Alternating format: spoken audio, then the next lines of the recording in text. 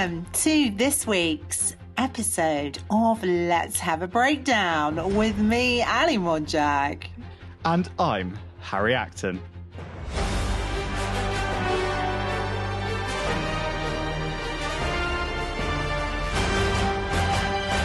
Well, Harry, how are you this week? Oh, Ali, I am absolutely knackered. I say that a lot at the moment, but I really am this week. How are you?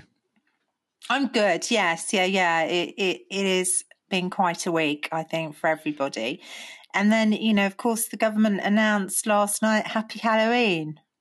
I know, right? Nice little Halloween treat for everyone out there. Yes, the government's announcement of a lockdown across England, just for England, starting on Thursday. Oh, it's just what we wanted on Halloween, wasn't it? It was like a trick and a treat at the same time. But absolutely. Mainly a trick. Well, It had been leaked to the press on the outside world, hasn't it? There was the potential of another lockdown, and then it became evident by sort of Friday night, Saturday morning that this was going to be the thing that was going to happen. And it's largely due, as we know, to the fact that the NHS is completely becoming overwhelmed with the figures of people being admitted into hospital with coronavirus. Yes, I mean, the NHS having used its services a lot this week once again. I mean, it's still doing a brilliant job, but based on the R rate, the infection rates, the number of cases, number of hospitalisations in England, by the end of November, the NHS would run out of intensive care beds across England, and if they were to then cancel routine operations, routine procedures, even with the extra capacity, it would be early December when the NHS ran out of capacity to treat everyone. And as they said in the press conference yesterday, doctors would be forced to make a choice between who they save and who they don't. So this is why it's being done at the end of the day. There's no other reason why they're doing it. They are literally doing this to save lives because we have no other choice, which is scary, but they've done the right thing according to the science anyway. But yeah. Yes, well, they have done the right thing according to the science. I mean, there's obviously been a lot of controversy from Labour, from Keir Starmer as well, about, that they should have perhaps called a lockdown beforehand. I mean, it's a debatable situation, isn't it, really? I mean, unless you see the science and the facts and the figures, which, by the way, Harry, having sat through the entire briefing yesterday, I really was at a loss to understand all the facts and figures, apart from the fact that, that we needed to have a national lockdown. Yes, I mean, the figures, for those of you like yourself, Ali, who don't quite understand the figures, I think the main confusing one was the hotspots one, where the different ages were different colours. And, what those graphs showed was that this virus is spreading not just amongst university students and young people anymore, but right up the age groups. And by some of those graphs, those over the age of 60, their lines are going up exponentially. So the government has effectively been forced into position, even though they've said numerous times, they've said they're not going to have a lockdown. They don't believe it's the right action. But, like Belgium, France and Germany and other countries, we've now put in a national lockdown because there is no other choice. And it is going to be very, very similar to the last one, but in some areas, a little bit more relaxed. So that'll be good for some people. Yes, a little bit more relaxed. And obviously, if you can work outside of home, you can. And I mean, the biggest controversy at the moment is keeping education open for children. However, the statistics do show that secondary schools have, got many infection rate, a rising infection rate in most secondary schools. So I think that is going to be coming into question, isn't it, in the next couple of weeks?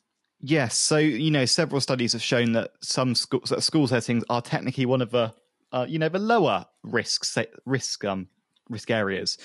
But yes, you'll have known from people across the country that a lot of school years have been sent home. I know there's quite a few down in Somerset where I grew up, not Devon, that have been sent home, entire school years because of positive cases. And education is a priority for the government. They've said this time and time again. And it's a good thing they're keeping schools open because children need their education. But whether these schools do entirely remain open is a different question, because if a teacher goes off sick with coronavirus and then some of the pupils get it, they then have to send those pupils, those teachers home to isolate. And some schools might be put in a tricky position if their teachers are off sick. So there's only so much learning you can do remotely. And, the government has cut the budgets for remote learning in some areas of the country as well. So it could be an interesting few weeks. But yes, it could be an interesting few weeks. But, you can't help thinking that potentially the opening of schools in September has perhaps shifted the R rate. If you actually look at the graphs from July, August to September, you could see the rise starting to happen in September, and then obviously into October. Yes, I mean, there's loads of factors, but don't forget a lot of people went back to work as well in September. It was seen as the trains were coming back into 90% to 100% service. It was seen as by a lot of employers as the best time to bring their workers back. So, there's a lot of factors. But quickly going back to this lockdown that's in place from Thursday, as you said, Ali, if you cannot work from home, then you can go into work, but it is if you physically cannot work from home. For exercise and recreation outdoors with your household or your support bubble, then of course you can leave the house. You can form a support bubble with one person from another household, but that is your one person. So use that wisely. You can also leave the house for medical reasons, appointments, and to escape injury or harm, to obviously shop for food and essentials, and to provide care for vulnerable people or as a volunteer. And they're going to put this into law next week. So it's going to be Thursday, isn't it? That most people's lives are going to change within. England. I mean, yes. Yeah, I mean, there's further. I mean, Scotland are really still, operating this Fortis system now, aren't they? So. Yes, but I wouldn't be surprised if we do see a shift. I mean, like Wales and Northern Ireland, they've done it before us. So England is the third to do this, and I wouldn't be surprised if Nicola Sturgeon does do something similar. But we'll have to wait and see, because I've not heard anything about that yet. So we'll see. But yeah, we're kind of basically back to where we were in March, apart from the NHS is being encouraged to continue with routine surgeries, operations, appointments where possible. So that's the major shift in this one.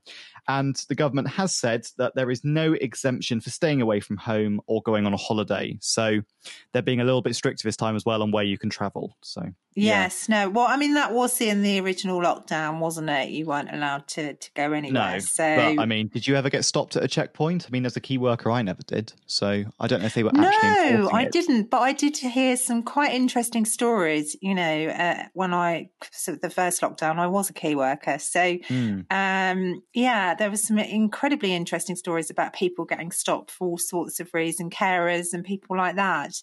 And one lady managed to put a car sticker on her car so that she wouldn't be stopped again.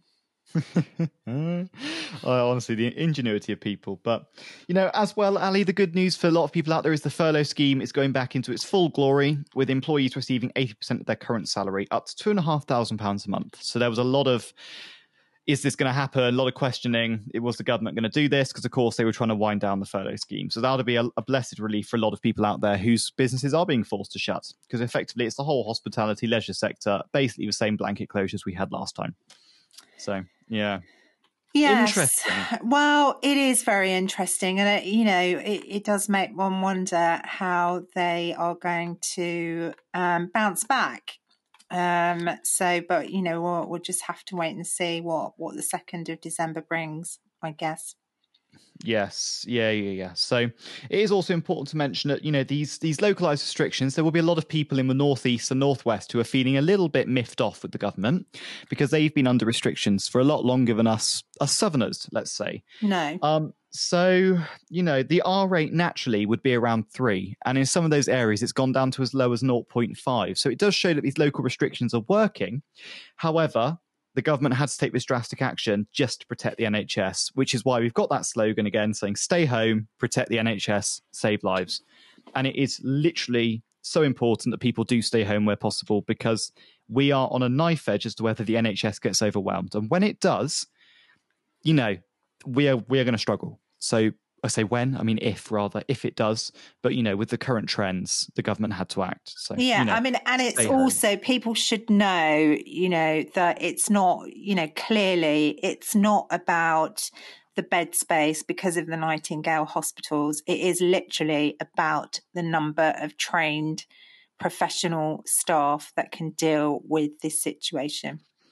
Exactly. You can't double capacity overnight, and you can't train doctors and nurses and HCAs overnight. So, yes, the government's trying. There's probably a whole other argument about getting rid of the nursing bursary and everything that will probably pop up when there's a review of the way the government handled this. But I would say, Ali, that there is trouble on the horizon. We have to act now. We really have to act now because trouble is coming. Well, there we go, Ali. Not the best news to have on Halloween, but maybe, it's not been a great week all round, especially in France, which we've had some quite sad news this week. No, there's been some terrorist attacks, hasn't there, or what is indicated to be terrorist attacks? Yes, I mean, we had this big incident on Thursday, which was really sad actually, where 3 people have died. It's really quite sad. They were in church, and it effectively is now being called a terrorist attack, where a terrorist literally went into a church and he apparently beheaded 2 people and injured several, and then a third died. So, and the shocking thing is this person was shot 14 times by French authorities before he was taken down. So, and there's really also been an extra report, hasn't there, about the priest that was shot in Lyon? Yes, there's been also a priest that happened on Saturday. France is coming under attack really for its stance on freedom of speech, shall we say. So a lot of this stems back to the Charlie Hebdo incident, which, France has been accused of effectively belittling the Prophet Muhammad. Yes.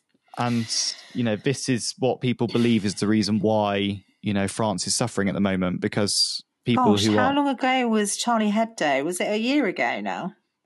I think it was longer than that. I don't know the exact date. No, it's not that long ago. But yes, I mean, when they were attacked in the office, that's awful, isn't it? Yeah. Honestly, it's just shocking, really. You'll actually believe Charlie Hebdo happened in 2015, Ali. Oh gosh, it didn't. 2015. Wow. Yeah, no, that shows off. But yeah, this apparently this guy as well. He came from Italy by train. He changed his clothes before the attack happened, and then he did the attack. So, French authorities are investigating any terrorist connections, and the exact motive for the attack does remain unclear, but it is believed to be linked to Islamic extremist acts over tensions over characters of the Muslim Prophet Muhammad. So it's very sad. I do feel for the French people at the moment. Yeah, but it's absolutely terrible, and it strikes me that it's one set of beliefs attacking another set of beliefs, isn't it? Really? Yes, because under European law, everyone has a right to freedom of speech. Freedom of speech is effectively guaranteed in the majority of countries around the world. Of course, there are some who don't get freedom of speech, but the problem is some things that the French have done. I say the French, certain people in France have done, I guess can be seen as offensive to the Prophet Muhammad, but at the same time, it is clearly done in satire. Yes. But some cultures won't understand that. No, they don't. It's strange, isn't it? Culturally, they don't understand why you would almost, laugh about something. But, we tend to do it, don't we, as British people? We tend to love our spitting satire. Image. Spitting Image, absolutely, yes, to name one of my favourites. But, this is very, very sad that's happened. So, it really is. And, but, however, everybody should have the right to freedom of speech. They should. And, France is now in its emergency state of terror alert. So they are expecting, they are preparing for other incidents to happen. But of course, with the French, with the country, going into a national lockdown, it should, in theory, make these things harder to reoccur. So, I think it could be an interesting few weeks, months ahead across Europe, to be honest with you. Well, France only went into national lockdown this week, didn't they? So they did. So we can, we'll have to see what happens. But, it's a really, really sad thing to happen. And my thoughts do go out to everyone who was involved. It's really, really sad. Very sad. So let's move on now. I mean, this is not exactly great news, but up to 174 million travel jobs are at risk, says the industry body. To the tourism jobs could be lost across the globe this year due to the coronavirus pandemic. No, it's not good news, this. But the problem is, governments are shutting down their borders, following scientific advice. Absolutely. I mean, places like Canada, there's no foreign nationals being allowed in. Not just Canada, some countries have been very, very clever, some not so much. Maybe the UK could be one of those that didn't do so well. But yeah, basically the London-based company, the World Travel and Tourism Council, said the figure is based on a worst-case scenario, and it's based on the current restrictions of international travel, and with those restrictions remaining on place until the end of December. Yeah. But of course, that doesn't take into account the British announcement that happened yesterday. I said British, the English announcement, which of course is very much discouraging international travel to the point where it is effectively now illegal unless you've got a valid reason. Yeah, you're only allowed to travel, aren't you, to another country unless you're going for business. And I should imagine that has got to be, a very serious issue that you'd have to get on an aeroplane and go and deal with, I suppose. I don't know, really. Or Eurostar or... Yeah, airlines, EasyJet have put out statements saying they're going to effectively be reducing their flight schedule by 90% and just running 10% of their flights. Ryanair have been very vocal about the safety measures they've put in place, their thoughts on this pandemic. And the airline industry has been one of the hardest hit. And in the wider scheme of things, it hasn't been given the biggest stimulus package. In America, they gave their airlines quite a good stimulus package in the grand scheme of things. But here in the UK and Europe, airlines haven't been bailed out as much as they would like. So but it's a tricky situation, isn't it? When you're having to bail out the rest of the country. Yes. And airlines, at the end of the day, are private companies. They are expected to have a certain cash reserve for things like this to happen. But I don't think anyone expected, I think even with the best planning, that airline travel will be reduced for, we're coming up to nearly a year now of travel restrictions. So it's, we'll say nearly a year, but, just we're over 6 months now. And by the time it's going to be over. Well, it's 8 months, isn't it? It is 8 months of travel restrictions. If you think back to March, which, at this point in time, Harry, feels like 2 years ago.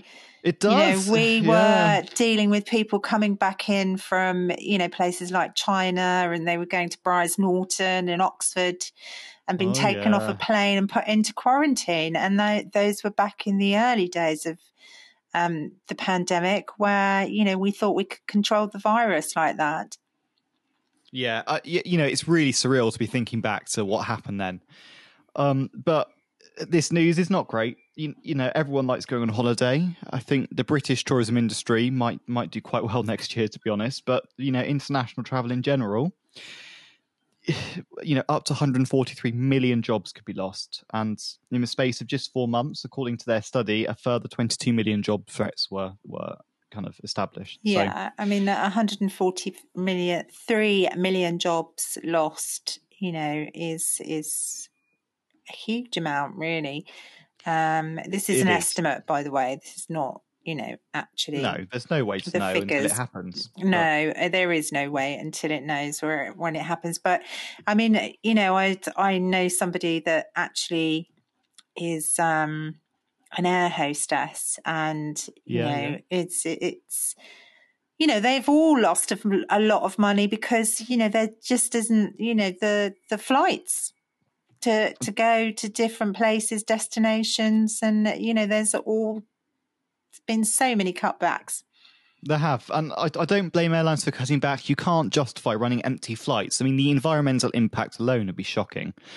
So the sector itself is calling on further support from leaders worldwide to save the industry. Because, of course, if these airlines do go under, when we come out of this the other side, reduced competition will be more prices, higher prices for consumers. So there are pros and cons to supporting these airlines, these industries, and at the end of the day, to save people's jobs, that's better for the welfare state as well. So, yes, we're going to have to wait and see what support is on that one. But I'm glad we mentioned it, Ali. But no, definitely. I mean, it is. Let's face it, Harry. We're all in this together. And then, unless quarantines are, stopped and lockdowns are stopped, then things are not going to change, are they, for a bit?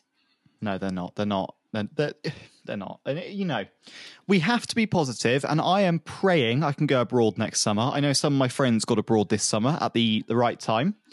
And, I feel like one day the sun will shine again and I'll be able to go back onto a beach somewhere. Yes, no, definitely. You will be. I mean, I'm planning to go away next summer. I'm planning to go to Greece. So yeah, me too. yeah. Well, good. So, do some island hopping, Harry. But do you know what, Ali? Let's talk about something that happened a little bit closer to home now, that happened beginning of the week, which was not ironically, but it happened off the Isle of Wight. And for us Southerners, not much really happens down here. No, absolutely. It was all quite exciting. So it's all about a ship, Special Forces, British Naval Special Forces. It's a tongue twister, that, isn't it? Yeah. Special boat service for commandos were lowered by rope from helicopters. Sorry, I can't.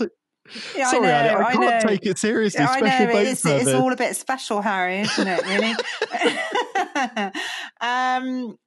Anyway, so the counter-terrorism unit of the Royal Navy, which NAVO's tanker management, which operates the Liberian registered vessel, said that the ship's master became concerned for the safety of the crew, who, due to the increasingly hostile behaviour of the stowaways, it said in a statement that all crew members were safe and well. And indeed, we know they are well now. They were all rescued. They were in their safe rooms, which is quite cool. They've got special rooms in their vessel where they can control the ship with in their special boat.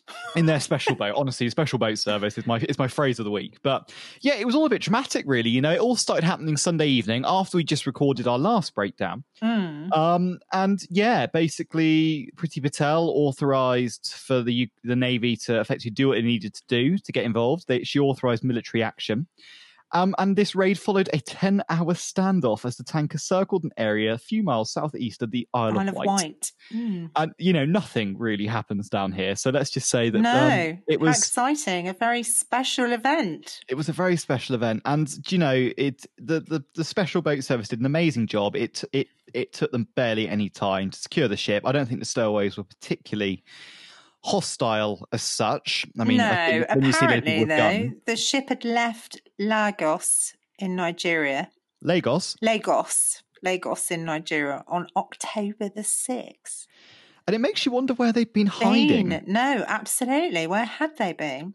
Who knows? I'm sure there's investigations ongoing, but honestly, it was just a bit of a saga, really, a bit of something completely uncoved related. And it does sadly show the sheer desperation of people that want to come to the UK for a better life. And for those people, I say good luck, because I don't think anyone's having a really great life here at the moment. So no one's having a really great life here at the moment. But then, Harry, I mean, we don't really understand, do we, what it is to be in a war zone?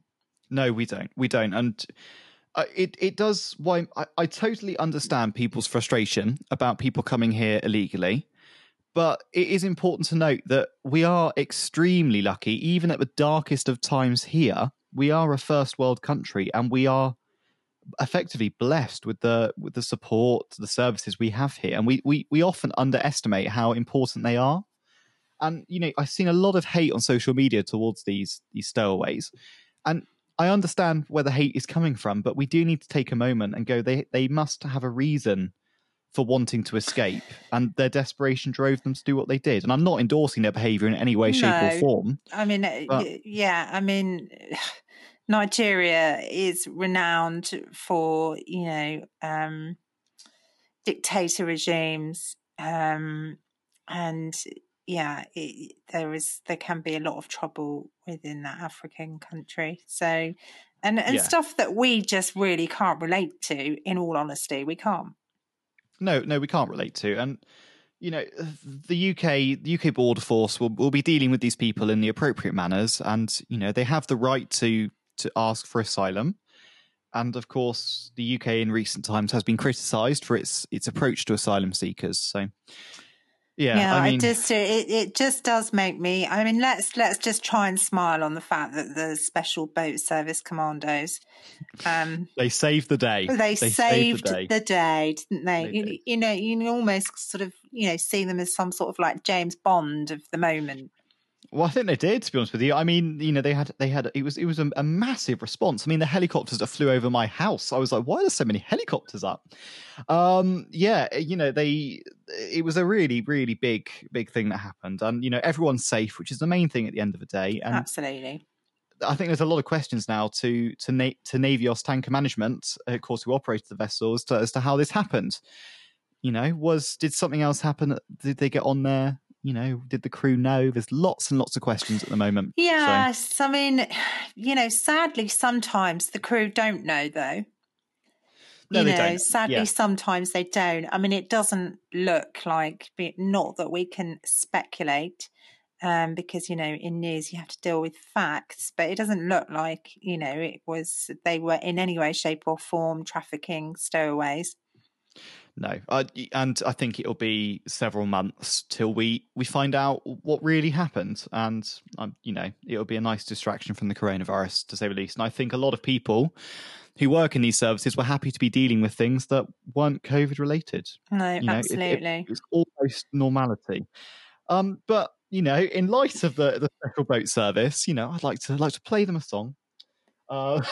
Special Boat Service for the special. Yes, their special mission, shall we say. Well, Harry, goodness, this week is going to be quite a lot going on, especially across the pond, because we're going to know who is the next president of the United States of America. Now, new research from media analytic experts Cometrack shows that Joe Biden is beating Donald Trump on user engagement on all three of the major social media platforms. That's Facebook, Instagram, and even Twitter, which is quite surprising because Donald Trump does like Twitter. You can never get him off of it. Yes, you're absolutely right. I mean, it's quite ironic in a way that this study, these findings have shown that even though Trump is seen as the more social media literate candidate, as we know he likes to tweet at stupid o'clock in the morning, it shows that I think Biden's got quite a lot of support in the younger age group, who, of course, as we know, are heavier social media users. So this with the polls isn't great news for Trump, especially after Trump himself recently stated that he would not have won the 2016 election without his use of Twitter. So it is quite interesting, and it's a good little research, good little study, to be honest. It is a good little study, isn't it? I mean, he's got a massive social media reach, Trump, on all three social media platforms, not just Twitter. But to find that Biden is leading in engagement is this a good way of measuring the polls? Who knows? Who knows? I don't want to speculate, because in my head I'm still thinking that Trump is going to win. I don't know. America's very afraid of communism, and Joe Biden to us is probably center. He's probably very center ground. I don't know what they think of our Labour Party over here, but Americans are extremely afraid of the communism. The communism. That word that they communism. are the communism. Yeah, they're just bonkersly afraid of it left, and I've no idea why, really. It's just like it's ingrained in their heads, isn't it? Because apparently the left is going to take away their freedoms, when, I don't know, I'd rather have free healthcare personally, but there we go. I mean, this has been ingrained in the nation for years and years, and it probably goes back to, I'm just trying to think of the president, and I can't think now. Oh, don't worry about it. Years and years ago. Years anyway, ago. Anyway, let's talk about 2020. But yeah, I mean, Trump's massive social media reach on his platforms apparently creates an illusion of domination on the platform, let's say. You know, people see him as the active voice and they don't see Joe Biden as extremely vocal. But if you've ever seen a Joe Biden ad, and I have seen one or two of them while I've been working, you know, they are extremely strong advertising techniques, let's say, and they seem very sane and very rational. Meanwhile, Trump advertising seems a little bit more not erratic, that's the wrong word, but a little bit more aggressive.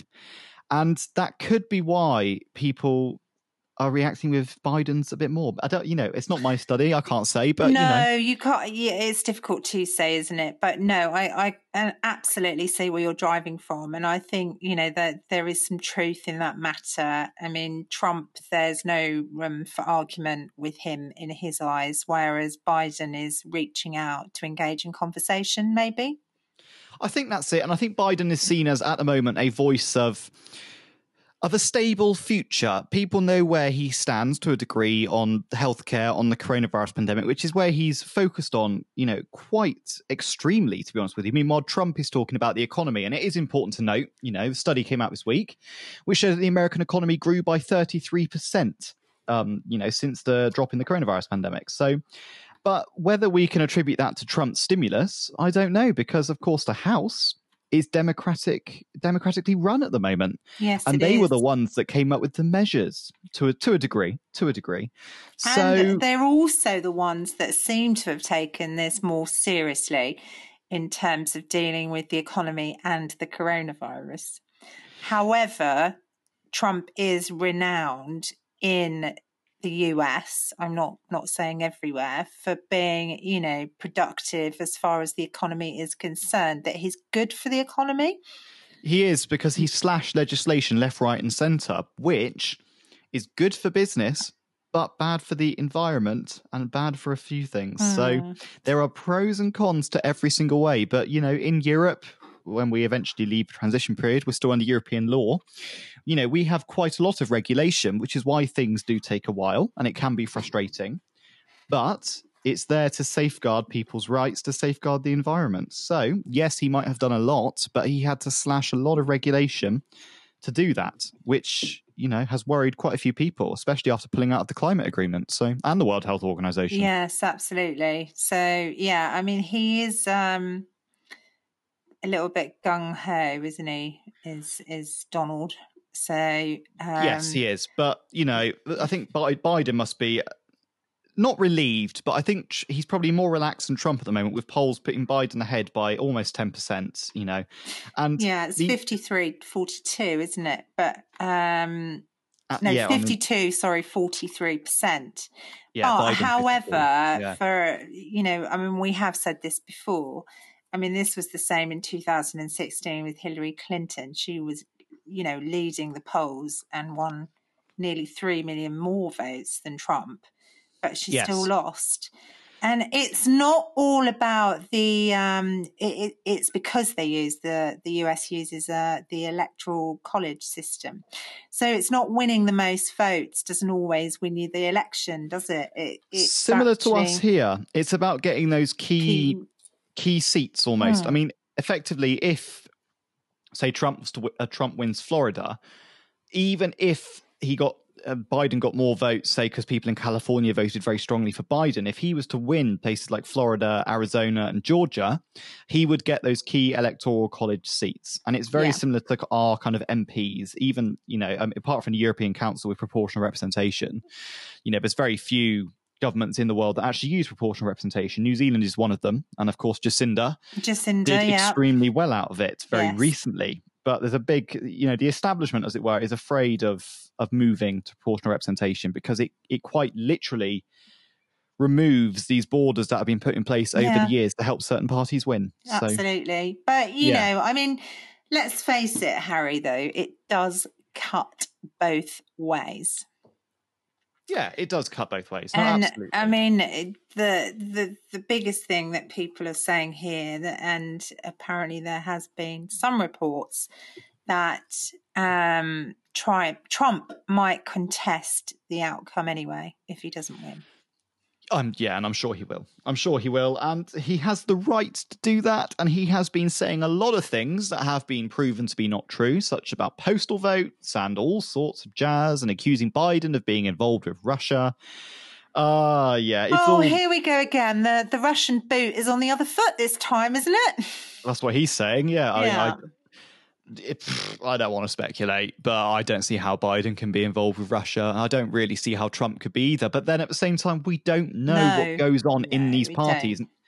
So, but yeah, there's a few states to watch though. You know, Florida, Arizona, Pennsylvania, Wisconsin. They are some of these battlegrounds. New Hampshire as well. You know, some of these votes are very, very slim. You know, Trump only won Wisconsin by 0.8% in 2016. And in Florida, he only won it by 1.2% in 2016. Yeah. In the opposite, New Hampshire was only won by Clinton by 0.4%. Yeah. So there's a lot of these swing states, as they've been termed, that could go either way. And, you know, there's a lot of focus on Florida, especially because if Florida turns blue, that is a sign that Biden may well win the election. If Florida stays red, it's not good news for Biden. So I think there's a lot of focus at the moment on Florida especially. Yeah. There always is, though, because, you know, it's such a key state. It is a huge state as well. So, yeah. It's Tuesday night is going to be a fun night. And I'm sure next weekend, Ali, we're going to have a lot to talk about. And not unfortunately, I am working the late shift on Tuesday where I work. So I'm going to have a very fun day on the night shift. Hey, Harry. That's right. I finished by about 11 p.m. So at least you'll be entertained, though. It will be an entertaining lead up. I've no doubt. I've just got to try and sleep Tuesday night for Wednesday because I'm doing another late. So yeah, it's going to be an interesting day, and it's too close to call, and we can't trust the polls. And the main message is Americans have to go out and vote at the end of the day. They have to go out and vote. Yes, early voting is you know, people need to go out and vote. And whoever's listening to this, I mean, because we do have some listeners from across the pond, do go out and vote. Don't, you know, think, oh, wow, neither of them match what I'm looking for or whatever. Because it's that great old thing, isn't it? You know, if you haven't participated in the election and voted, then, you know, you have to expect that you're not going to enjoy the outcome. It effectively at the moment is a race with one candidate pro, you know, sorting coronavirus out, doing whatever's needed, and one candidate focusing on the economy. So, you know, it depends what America wants. And we've learnt over the years that you can't predict America. So no, absolutely. We shall see. It is about you now, America. Right. So some interesting news. Far, far away in another galaxy. Wait, is it another galaxy? No, I'm just I'm just trying to spin a bit of a story here. Go on, tell us the story, Ali. Tell us the story. Well, astronomers have discovered a free floating planet in the Milky Way that is slightly smaller than Earth and is gravitationally unattached to any star. Yes, and scientists have said it's the smallest rogue planet found to date, and it's all quite exciting because planets normally are attached to stars because of gravity. And of course, you know, in 2011, the team that also found this planet found 10 such celestial objects that are about the size of Jupiter and did not have any parent stars. And while most known planets orbit a star, the researchers believe that our galaxy may be teeming with rogue planets. Possibly outnumbering the number of stars in the Milky Way. And so possibly some more other life forms. Well, I mean, who knows? I think it's 2020. Anything can happen at this point.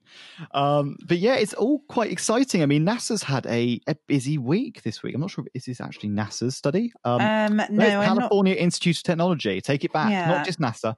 But of course, yeah, we had water on the moon very recently, and now we've got this. So absolutely, which means that, you know, that it could indicate that at some point we could maybe even go and live on the moon.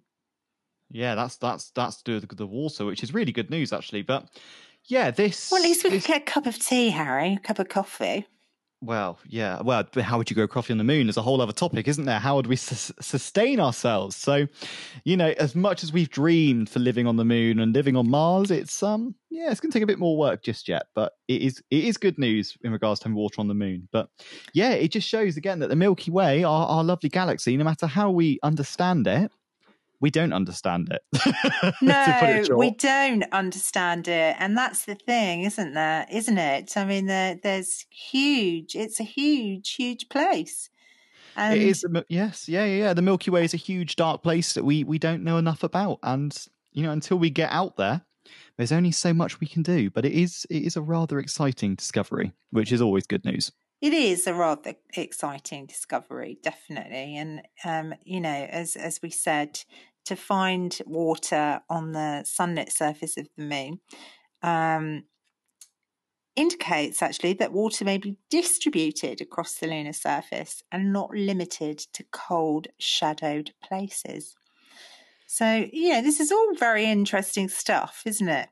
So apparently data from this location reveal water in concentrations of 100 to 412 parts per million, roughly equivalent to a 12-ounce bottle of water trapped in a cubic metre of soil spread across the lunar surface. Yes, and it's not just the dark places either. It is potentially means there's water in places that have sunlight as well. So it isn't much water. When I spoke to someone from NASA on Monday, I was very lucky to do an interview with NASA on Monday, actually. Lucky you. They said that it's really exciting news, but it means that, yes, we can take less water up to the moon, but it doesn't mean that we're entirely in the clear. It's the short of it. So, yes, I mean, it's been a busy week in space this week. I think coronavirus has helped out these observatories quite a lot. Less pollution in the world. Absolutely. Do you know? I didn't think about that, but you're absolutely right, aren't you? So, yeah, it's good, and of course these discoveries, especially this floating planet, as it's been termed, say that it could enable rather astronomers to learn more about the past of planetary systems such as our solar system. So, not necessarily any new discoveries, but it will help us to understand the past, which could yield some interesting data, and who knows, might teach us something new, maybe. And the researchers said, though, that the newly detected planet is the smallest rogue world ever found, with models indicating it may have a mass somewhere between Earth and Mars. Yeah, so there we go. Similar to us, but of course without it orbiting I wonder star. if they'll come up for a name with it. I wonder. It'll probably have some name like A1X-3Z or something, won't it? Oh, no, I don't know. Really? No, I don't know. Isn't that Elon Musk's baby name? I can't remember. I'm joking. But yeah, it is good news. And I thought, it's good that we've got some positive news in today's breakdown, because it does seem a bit doom and gloom at the moment. Yeah. Halloween, all doom and gloom. We seem to be tricked by the news at the moment. But yeah, it hopefully will enable us to understand, why we're here, which is the big question of life. So who knows? Absolutely. And let's go a bit closer to home now for a second. So there's been another study that came out. It was embargoed till Friday, which for anyone out there means that it couldn't be reported on until Friday this week, that the UK gaming market is an ever-growing industry, and that parents' attitudes to gaming has relaxed as people have viewed consoles as a way to keep families connected. And believe it or not, this is, more than likely due to the coronavirus pandemic. It's people's attitudes. Yes, no, I having had children, I completely appreciate this one, to be perfectly honest, because you do worry as a parent. You think, oh goodness, that's all they do. They have, square eyes and gaming thumbs. But I really, really do think that it is a good way of connecting people, families, and it's creational. It is recreational. It allows people to have fun together, do a conquest or a game of whatever description, depending on what games you're into. Because, I mean, you can get everything from everything, can't you, really, in terms of gaming these days? You can. And do you know, this research was done by Cadbury, believe it or not. Yes, the chocolate company Cadbury. And they've said that thanks to roughly 56% of people spending more time playing games with their children in recent months, now 7 in 10 of those value it as a vital way of enjoying family time. And not only has it helped 59% of UK families become closer together at this time, But it looks like this new style of gaming, let's put it like that, might be here to stay, with 70% of those surveyed wanting to continue, and 48% less likely to restrict gaming time, having now seen the benefits of playing together. Which, people are often said to reduce screen time, aren't they, nowadays? We're told that too much screen time is bad. But this study now says that people have changed their opinions. So, of course, I think you're absolutely right. I mean, you've hit the nail on the head. It probably does relate to the fact that we've had a lockdown this year, and it's a way of connecting people. And, it is especially apparently surprising, considering almost a quarter, 24%, admit to never having picked up a controller before, with 54% saying their children taught them how to play. So there you go. They've now been looking to their children to be shown how to work these games.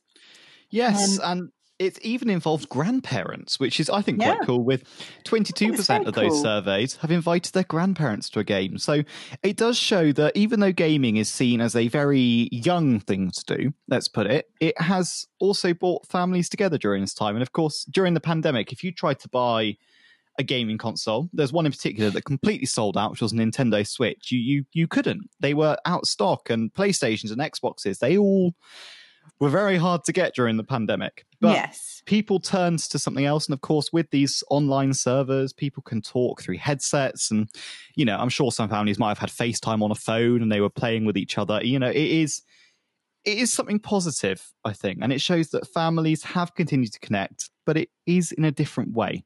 And it's important to note that. It is a different way. And I think it is, it's a different recreational way, isn't it? Which is, let's face it, we didn't think that we could, do most of the stuff that we do online now 8 months ago. No, yeah, exactly. And it is good to see that families have come together. Parents haven't just bought a games console for their child and left them with it. No. They've taken the time, because of course a lot of parents were furloughed. So, if their kid was playing, they went and spent time with them. So it's not the same as, going round to see family and going outside and going away and doing things. But in its own way, it's probably been a lifesaver for some families, I'd have thought. Kept them busy. I think so. I mean, we used to do it over Xbox years ago, but I mean, I haven't recently done anything like that. So. Yeah, I will admit we bought an Xbox during the pandemic here, and it got used a little bit, but it only probably gets used a couple of times a month now here, if that. So, well, I suppose it's because you're busy. That's the thing. Very busy. Oh, absolutely. I mean, Boris is keeping the media busy. Let's put it that way. Oh gosh, yes, good old Boris. Yeah. But do you know what, Alec? I think it's time to maybe start our Halloween segment. Right. Wow. Hubble bubble, toil and trouble. So it has been Halloween yesterday, hasn't it?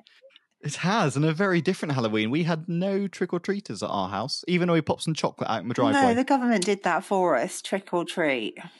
Yeah, true that. They did, didn't they? It was certainly a trick on a Saturday afternoon. Absolutely. Well, there's something that we should all know, and I know you were quite shocked when I first said this to you. There are actually witches. And I'm not just talking about, witches that get on a broomstick. I'm still sceptical, but go on. Go on. Right. Well, Wicca, as it's known, is also termed as pagan witchcraft, and it's a modern pagan religion. So, I mean, this is not just started today. I mean, this relates back to centuries and centuries ago. So it's people say it's a new religious movement, but actually it's not. It was started years and years ago, and it's about being in touch with the natural world and having diverse set of ancient, pagan and 20th century hermetic motifs for its theological structure and ritual practices. So there are actually Wicca or witches amongst us, Harry.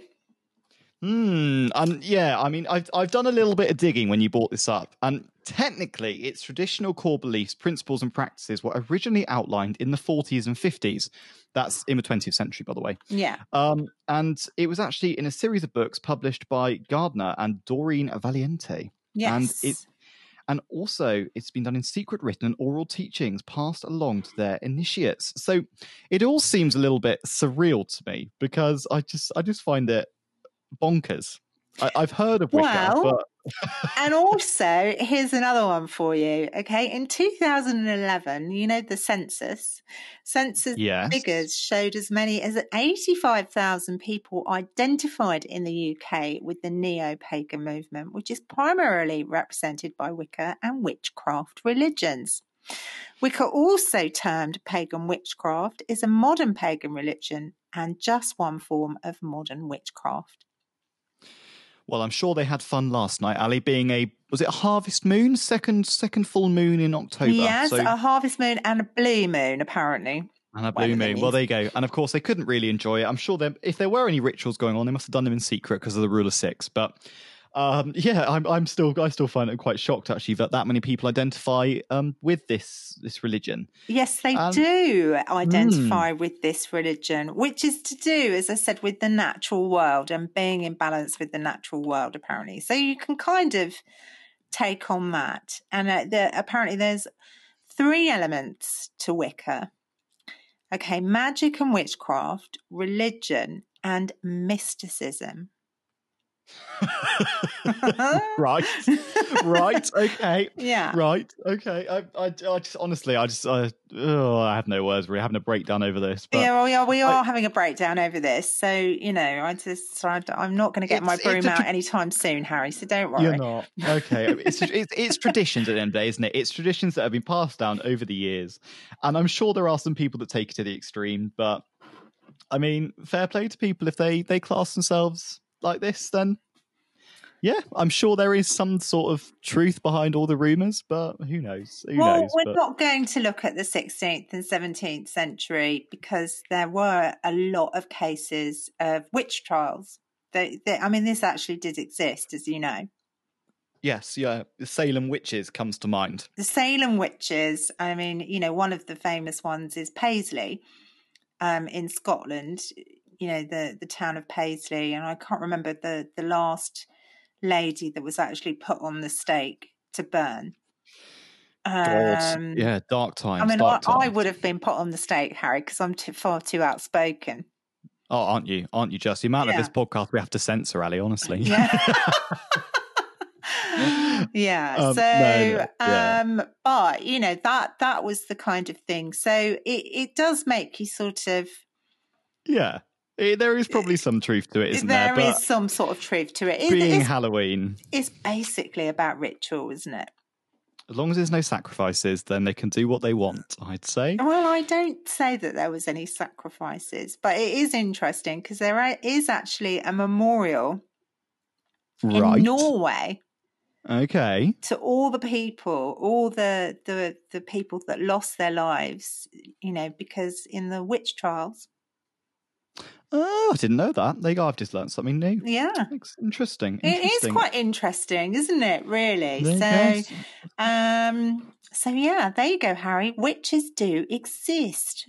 There you go. And that probably wraps up our special Halloween segment because unfortunately there was not much else to do because Halloween's effectively been cancelled as of 6:30 p.m. yesterday. So yeah, there you go. Learn something new. Who knows? Yeah, who knows? Absolutely. Maybe there's a Wicca living on my street. I don't even know. Well, probably, Harry. So I would watch out if I were you. Well, do you know what?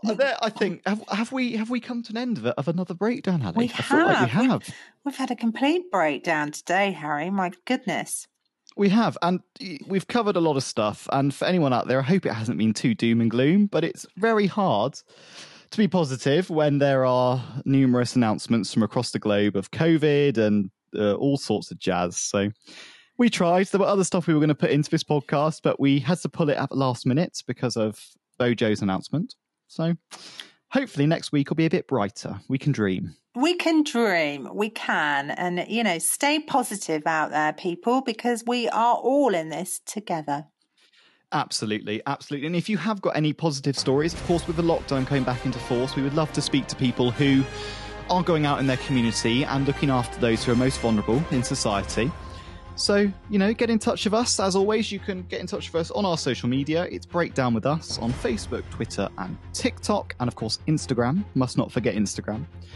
We've also got our website as well, which I will let you do that, Ali, because you've got your cracking voiceover voice. Oh, yes. news.forthenow.co.uk. Do you know what? I bet I'll walk into Sainsbury's on Monday and I'll have that voice back saying, "We're working hard to feed the nation during this difficult time." I bet it's bad, and I'll hear you doing it this time. You've got some secret work without me knowing. No. No. But yeah, we've done it. And as always, thank you for listening all the way through to the end. And, don't forget to follow us on Spotify, Apple Podcasts. Every time you subscribe to our podcast, it does help us out. So, and stay don't forget home, take care, stay safe, and bye from absolutely. me. Yeah, but very quickly bye from me as well. Of course, if you're in England, please stay home, protect the NHS, and save lives. And we'll see you again next week. Take care.